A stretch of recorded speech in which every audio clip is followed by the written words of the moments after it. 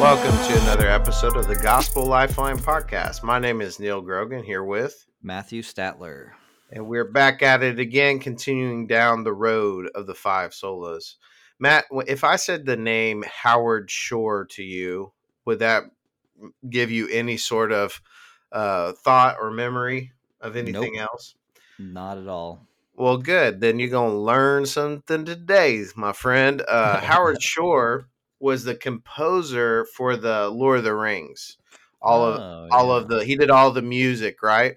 And I Yep, was yep. thinking about this idea of composing, and what it is there's this guy who stands at the front and puts together this beautiful array of music and unites it all together into one harmonic sound that's working together to tell a story or to accomplish whatever that composer set out to accomplish. As we've been talking about salvation, Matt, we've been talking a lot about um, how that foundation, the notes, if you will, is found in the Bible, in Scripture alone, right? But more importantly, we see what we're going to talk about today is this idea of Christ alone, this supreme composer of our salvation, and all that entails, and all of who he is. And so, this today, whatever time you're listening, man, that's kind of the road we want to take. We want to look at the composing nature of Christ, and who he is, and why it is through Christ and Christ alone that we find salvation.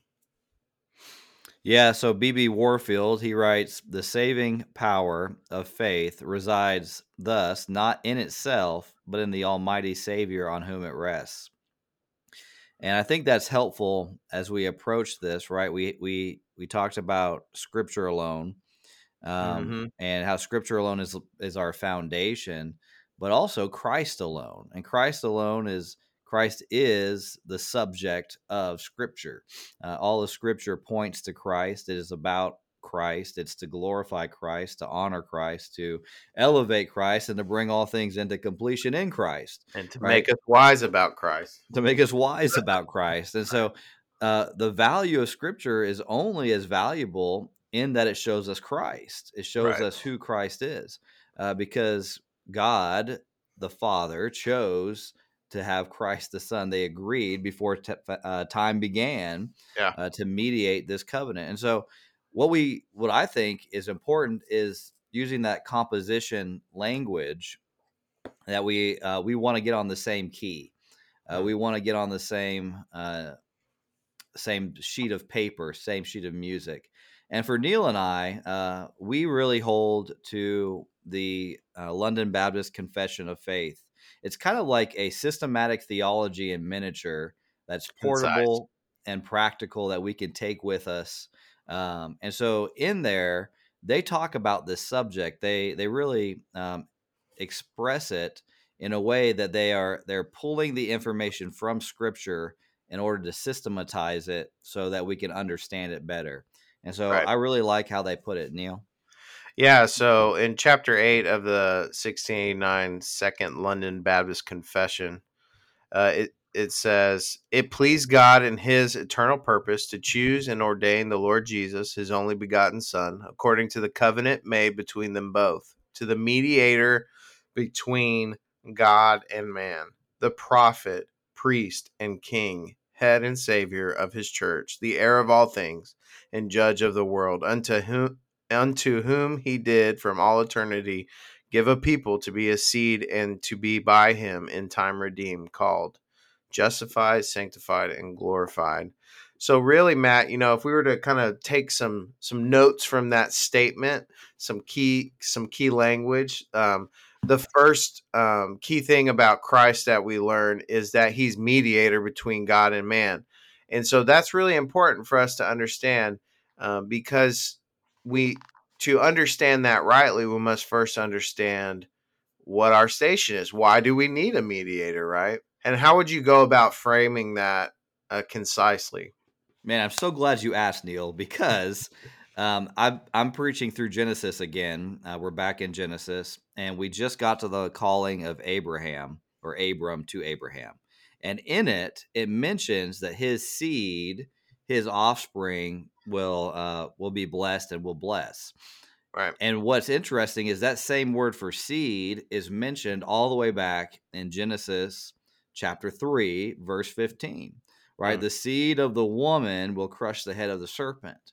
And so the promise of a mediator all throughout scripture from Genesis chapter 3 onward is fulfilled in Christ.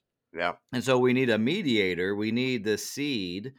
Even our confession even says that his seed, um, because of him being the seed, he creates us. He has an Right. offspring. So, anyways, what I'm trying to get at is we need a mediator because of the fall, because of sin in the world, because of sin all around us, and so. Without that with that sin, which is a barrier between us and God, a holy and perfect God being perfect in everything, morally pure, and we are of course tainted with the fall of Adam, our former federal head. Right. uh, we are unable to approach the Lord, or to approach God. Yeah, and and Jesus teaches in Luke 16, Matt, in telling this story about a rich man Lazarus, that Lazarus goes to the bosom of Abraham, and the rich man goes into Hades, and in Hades, the rich man looks up, he sees Abraham and Lazarus, and he says, Father Abraham, send Lazarus to dip his finger in water and to cool my tongue, because I'm in anguish. And Abraham's response, Jesus says, is, um, in life you had your good things, and Lazarus had his bad things, but now there's been a reversal. But even if we wanted to, he says there is this great chasm keeping us from going to you and you from being able to come to us. And so Jesus lays out himself that there is this uncrossable chasm that's established for the purpose of separation, which draws back to your point. Well, why is there separation? Well, because God is holy, and the curse has gone far and wide, right? And Yeah. that includes every person, you know. And so, why do we need a mediator? Many people kind of communicate the gospel message as Christ as some of this bridge kind of figure. The mediator is someone who stands in the gap and does what you cannot do. And what does he do is the question, right? And in that question, we find some titles that are attributed to Christ. In that confession, we see that he is labeled as a prophet, he's labeled as a priest, and he's labeled as a king. He's all of those things simultaneously. And why is that so important? Maybe over the next few minutes, Matt, you want to we can map out, what does it mean that Christ as prophet, what is the implications for that, what does it mean, what does it mean a priest, same so forth with king, and so on and so forth. So Yeah. So Christ yeah, as dude. prophet. Yeah, as prophet. So Deuteronomy 18:15 says that, and this is, the Lord God, Moses is declaring in Deuteronomy 18:15, will raise up unto you a prophet from the midst of you, of your brethren, like me, unto him you shall hear. And what we see there is that God is going to raise up a prophet, that's like Moses, but better, a superior prophet. And so, if Jesus is this prophet, and of course, we see lots of reason for that in the New Testament. Jesus is the only one who can reveal what God has been purposing in history. John 1:14 explains that. Hebrews 1 Yeah. 3. And all of those are saying that this Jesus reveals God. That's the role of the prophet. The prophet is to declare the word of God, or the words of God, to the people. And Mhm. so Jesus, as our mediator, he instructs us in the things of God. Right. And of course, we want to obey God. We want to be obedient to him, and we are unable to. And that's why we need him as priest and king. But the Heidelberg also calls Jesus our chief prophet and teacher, who has fully revealed to us the secret counsel and will of God concerning our redemption. Yeah. So the one of the practical, or maybe not practical, well, yeah, one of the practical ways we see this flesh out in the life of a believer is that we continue to grow in our faith via his instruction and teaching. So um, we make progress. We're sanctified. We make progress in our faith because of Christ as prophet, and he's the culmination of all the Yeah. prophets. All the prophets before were talking about him, and then he arrives and fulfills all that was said. So it's almost like like those what are they called? They're not marathons, but they pass the baton. What are those called? Yeah, Relays. relay race, Yeah, relay relay race. racing. You see, there's usually one guy in the pack who's going to be like your key runner, right? And everybody else is just trying to stay as close as they can until they can finally get the baton to that guy who's going to smoke everybody else. And man, this kind of picture of all of these prophets passing the baton, continue to push the ball, proclaim the words of the Lord, that Christ is coming, the Messiah will come, and he will be like this, and it will surprise you, and all of these things, and he will care about these things, justice and righteousness and truth, and then they give the baton to Jesus, and he finishes the race. Right? He wins the race. He Right. is victorious. Um, and so Christ, through his proclamation, through his teaching, his instruction, we progress in our faith. Why is this important, Matt? You think for maybe somebody who's dealing with extreme anxiety? Like, how does Christ as prophet? How's that helpful? Yeah. I think if you think about Romans 8:28 through 29, which is a really key text for us when we do counseling, Sure. uh, it says that, and we know that for those who love God, all things work together for those who are called according to his purpose, because those whom he foreknew, he also predestined to be conformed to the image of his son, so that he would be the firstborn among many brothers. And what I find interesting is the whole purpose is to be conformed to the image of Christ. Yeah. Well, unless Christ is our prophet, and unless he is our instruction, unless we understand that, we cannot live in conformity to him. Mm-hmm. And so, when bad things happen to us, which is sometimes what anxiety comes from, we we fear it happening again, and we can find confidence and hope that we are being conformed into the image of Christ. The other thing is that we see how Jesus instructs us, right? He says, "Don't fear the one who can destroy the body," right? Or he says, "Do not be anxious about anything, because anxiety won't get you anywhere." He Right. says, "Don't the birds and the flowers doesn't the Lord doesn't God look over them all? The God the Father." And what Jesus teaches us is how to have trust in God. And then, of course, you jump over to First Peter, and we see that Jesus entrusted himself to God, who judges justly, while suffering all these afflictions on his body on the cross. And so Jesus, as his in his prophet role, reveals who God is, the character of God, in a very clear and tangible and what we say incarnate way, Yeah. so that we can have confidence, we can be bold in living to him and entrusting ourselves to him, and suffer all things because of the joy of Christ. Yeah, I love that you pointed out, like in Matthew 6, where he talks through anxiety, right? And Jesus instructs, a prophet instructs, it teaches us. And the way he instructs is brings our mind's eye or our attention to who God is, right?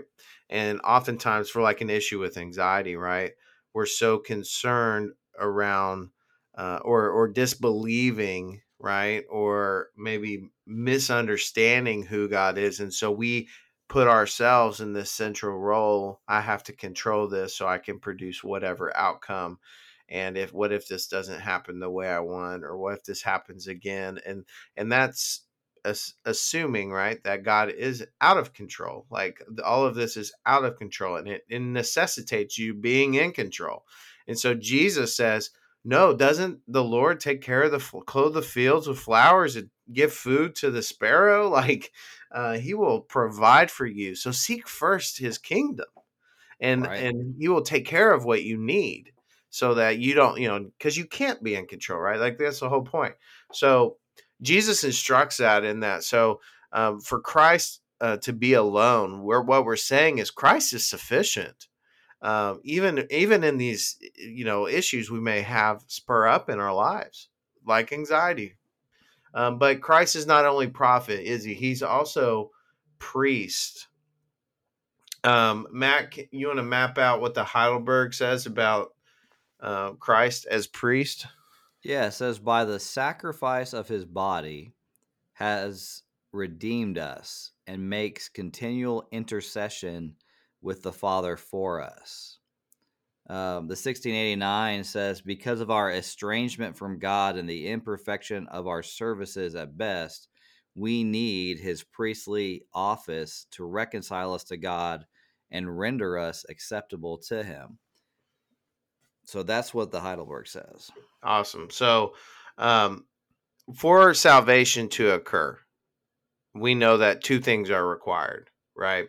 And they're two things that we cannot accomplish. We can never meet these things, no matter how hard we try. And believe me, we try, don't we? One is that we have to satisfy the justice of God through being obedient to all of the law, all of the law. And second, the second thing we can't do is pay the price of our sins. And so Christ as priest has to accomplish these things for us. Um, you want to talk about how he fulfills the whole of the law? Yeah, so if you look at the book of Hebrews, that's where you really see Christ as priest just coming out of the pages, right? And what we see is that Jesus Christ let's go back just a minute. A priest has to be consecrated, Yeah, right? They have to be made holy through ritual practices, what obedience to the law, etc. They have to get themselves holy first. Well, with Christ, Christ is perfectly holy, not only in his substance, but in his actions, in his work. And so Christ lived what should have been what Adam did. He lives the perfect, sinless life, not missing the mark, in perfect obedience to the law. So he fulfills the law by his perfect nature, by his perfect work. right, And so, because he is perfect, then he is really the perfect sacrifice, the perfect priest for intercession between us and God, right? right. And what I love about the Gospels is that it brings it out, right? When something unclean touches Jesus, it is made clean, right? And the only thing that could really do that is the altar in the Holy of Holies, Yes. in the temple. And so something unclean is made clean by touching the perfect object.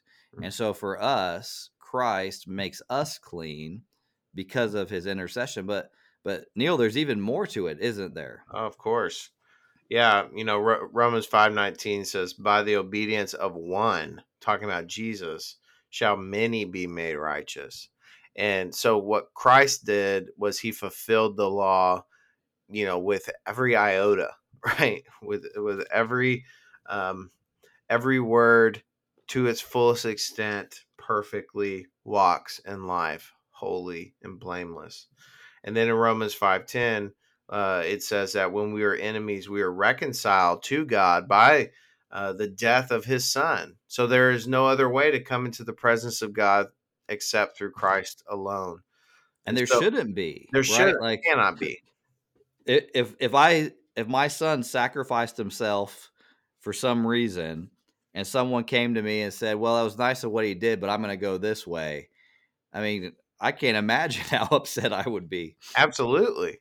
Yeah, so there's our foundation for salvation, right? But there are also implications for the believer now for this aspect of Christ. He's continually our priest. He's not.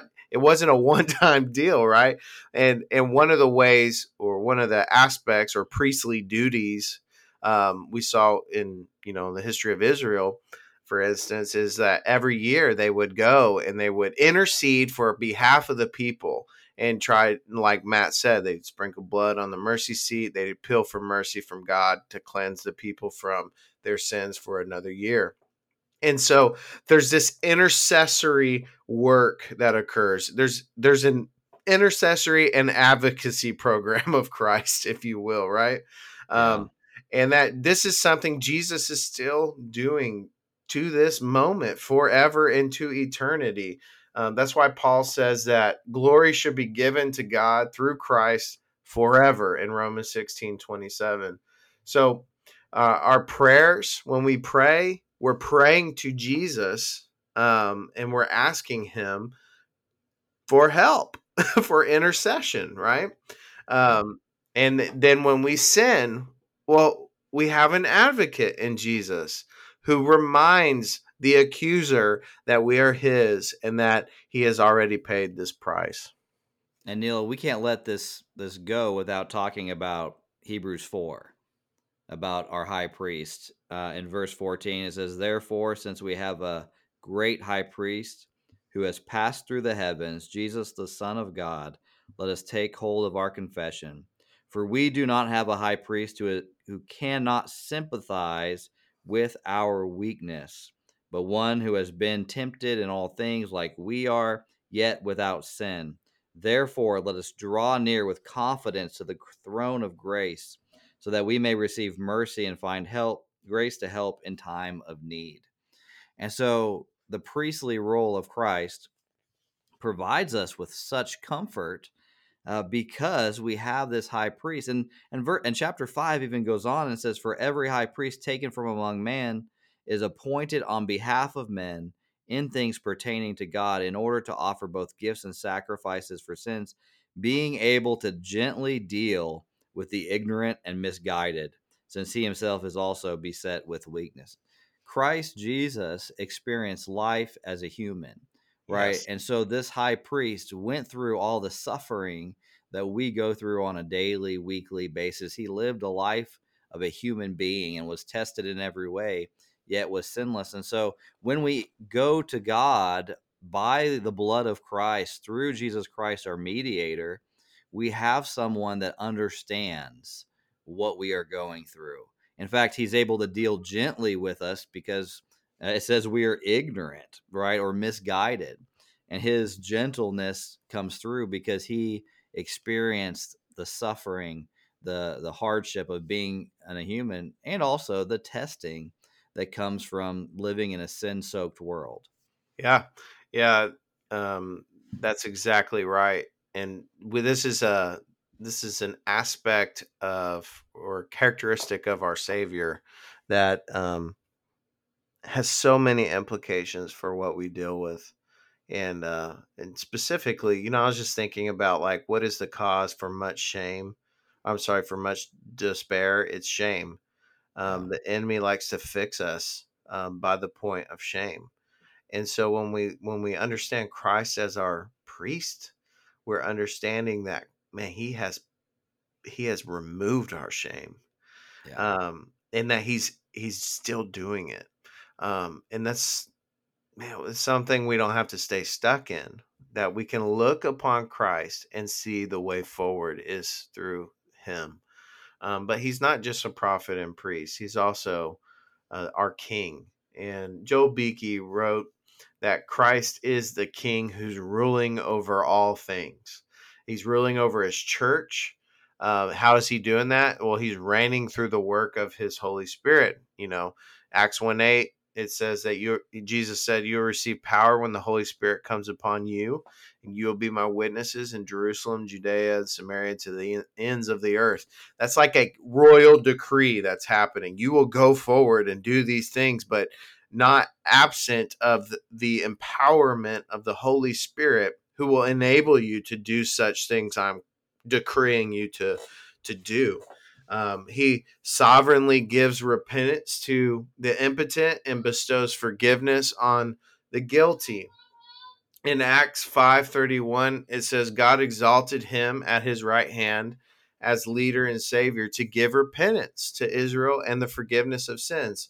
Each week, Matt, we do this time of confession in our church and assurance of pardon, and we talk through this idea of this beautiful gift that Christ has given us, that we can continually approach him, just like you said, the throne room of grace, to receive grace and mercy to help in our time of need.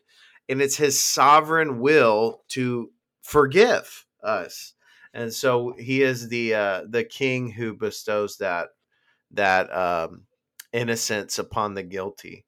And then Christ is our eternal king who governs us. But how does he govern us? By his word and his spirit. So he defends us, he preserves us in our salvation. So the saints will persevere because of the sovereign reign and rule of King Jesus. Yeah. He's purchased this for us. It's his. He owns it. And so because of that, we're his heirs, right? As he is the heir of the new creation. And he's going to lead us into this eternal kingdom, the kingdom of God. He's the king over. And so there's all this beautiful imagery in the Bible over this idea. And I think that might be why many of the religious leaders, when you read the Gospels, they're confused, they're perplexed by Jesus and how he's going about things versus how they think things should be going. Yeah. Why aren't you defeating the Romans? Right? That's what a king does.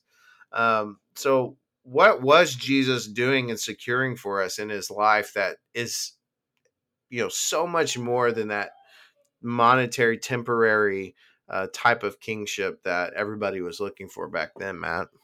Well, when he teaches the disciples to pray, Hmm. right? What does he teach them to say? Thy kingdom come, thy will be done. And that's what we see is there is a spiritual reality that comes before the physical reality. We see that so often, right? The spiritual promise is given, and there's the benefits that are taken, and then the physical comes, and sometimes it's transposed, right? We don't want to get that mixed up, but what we see Jesus doing is through his obedience to God the Father, his death on the cross and then the resurrection was the indication of his kingly position, right? It was his coronation in many ways. And so Psalm 2 tells the kingdoms that are raging against the Son to kiss the Son lest he be angry. And so we have this image of Jesus Christ now sitting on the throne, ruling. And what I really want to point out is if Jesus is our king, and we are, the more aligned we are to the king, the less our enemies have any kind of hold against us, right? The closer you are to the throne of grace, the enemies that are seeking to destroy you are really the enemies that are seeking to destroy the king. And so there's a lot of value in our closeness to the king. Yeah, I think So, what are the implications for this today? Like, why is this a good thing? For the believer. I was just thinking about um, how many people I've talked to who have their salvation is feels unsecure, right? Yeah. and that causes anxiety. A lot of times, causes anger in them. Like they respond to this doubt in many different ways, or they look to broken cisterns, like Jeremiah 2:13 says. For this water, they forsake the fountain of living water for broken cisterns. And um, man, what is Christ doing? Well, he's securing for us um, an eternal, not just destination, but citizenship. And we're citizens under his reign and rule, and that is never going anywhere if you're a believer in your heart that Jesus is Lord, right? And he's the Yeah. Lord of your life. And so, um, man, like how firm a foundation to stand on when you understand Christ, who is sovereign ruler of our lives and of the kingdom of God. And not only that, but he's establishing a kingdom of priests, Yeah. right? And Mm. that's what Revelation is really telling us in Revelation 1 verse 6. And he has made us to be a kingdom priest to his God and Father. To him be the glory and the might forever and ever. Amen. Mm. Joel Beakey, in that article we had mentioned earlier, he says we can continue in the Christian life only as we live obediently under Christ's rule and by his power, right? His rule and power. I'm reminded of Luke, I believe it's 6, where he says, why do you say, Lord, Lord, to me, yet don't do what I command, Right. right? And that's a promise and a warning. We have the lordship of Christ that we submit ourselves to.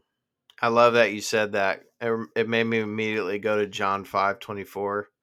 And Jesus says, "Truly, truly, I say to you, whoever hears my words and believes in the one who sent me will not enter into judgment, but will pass from death to life."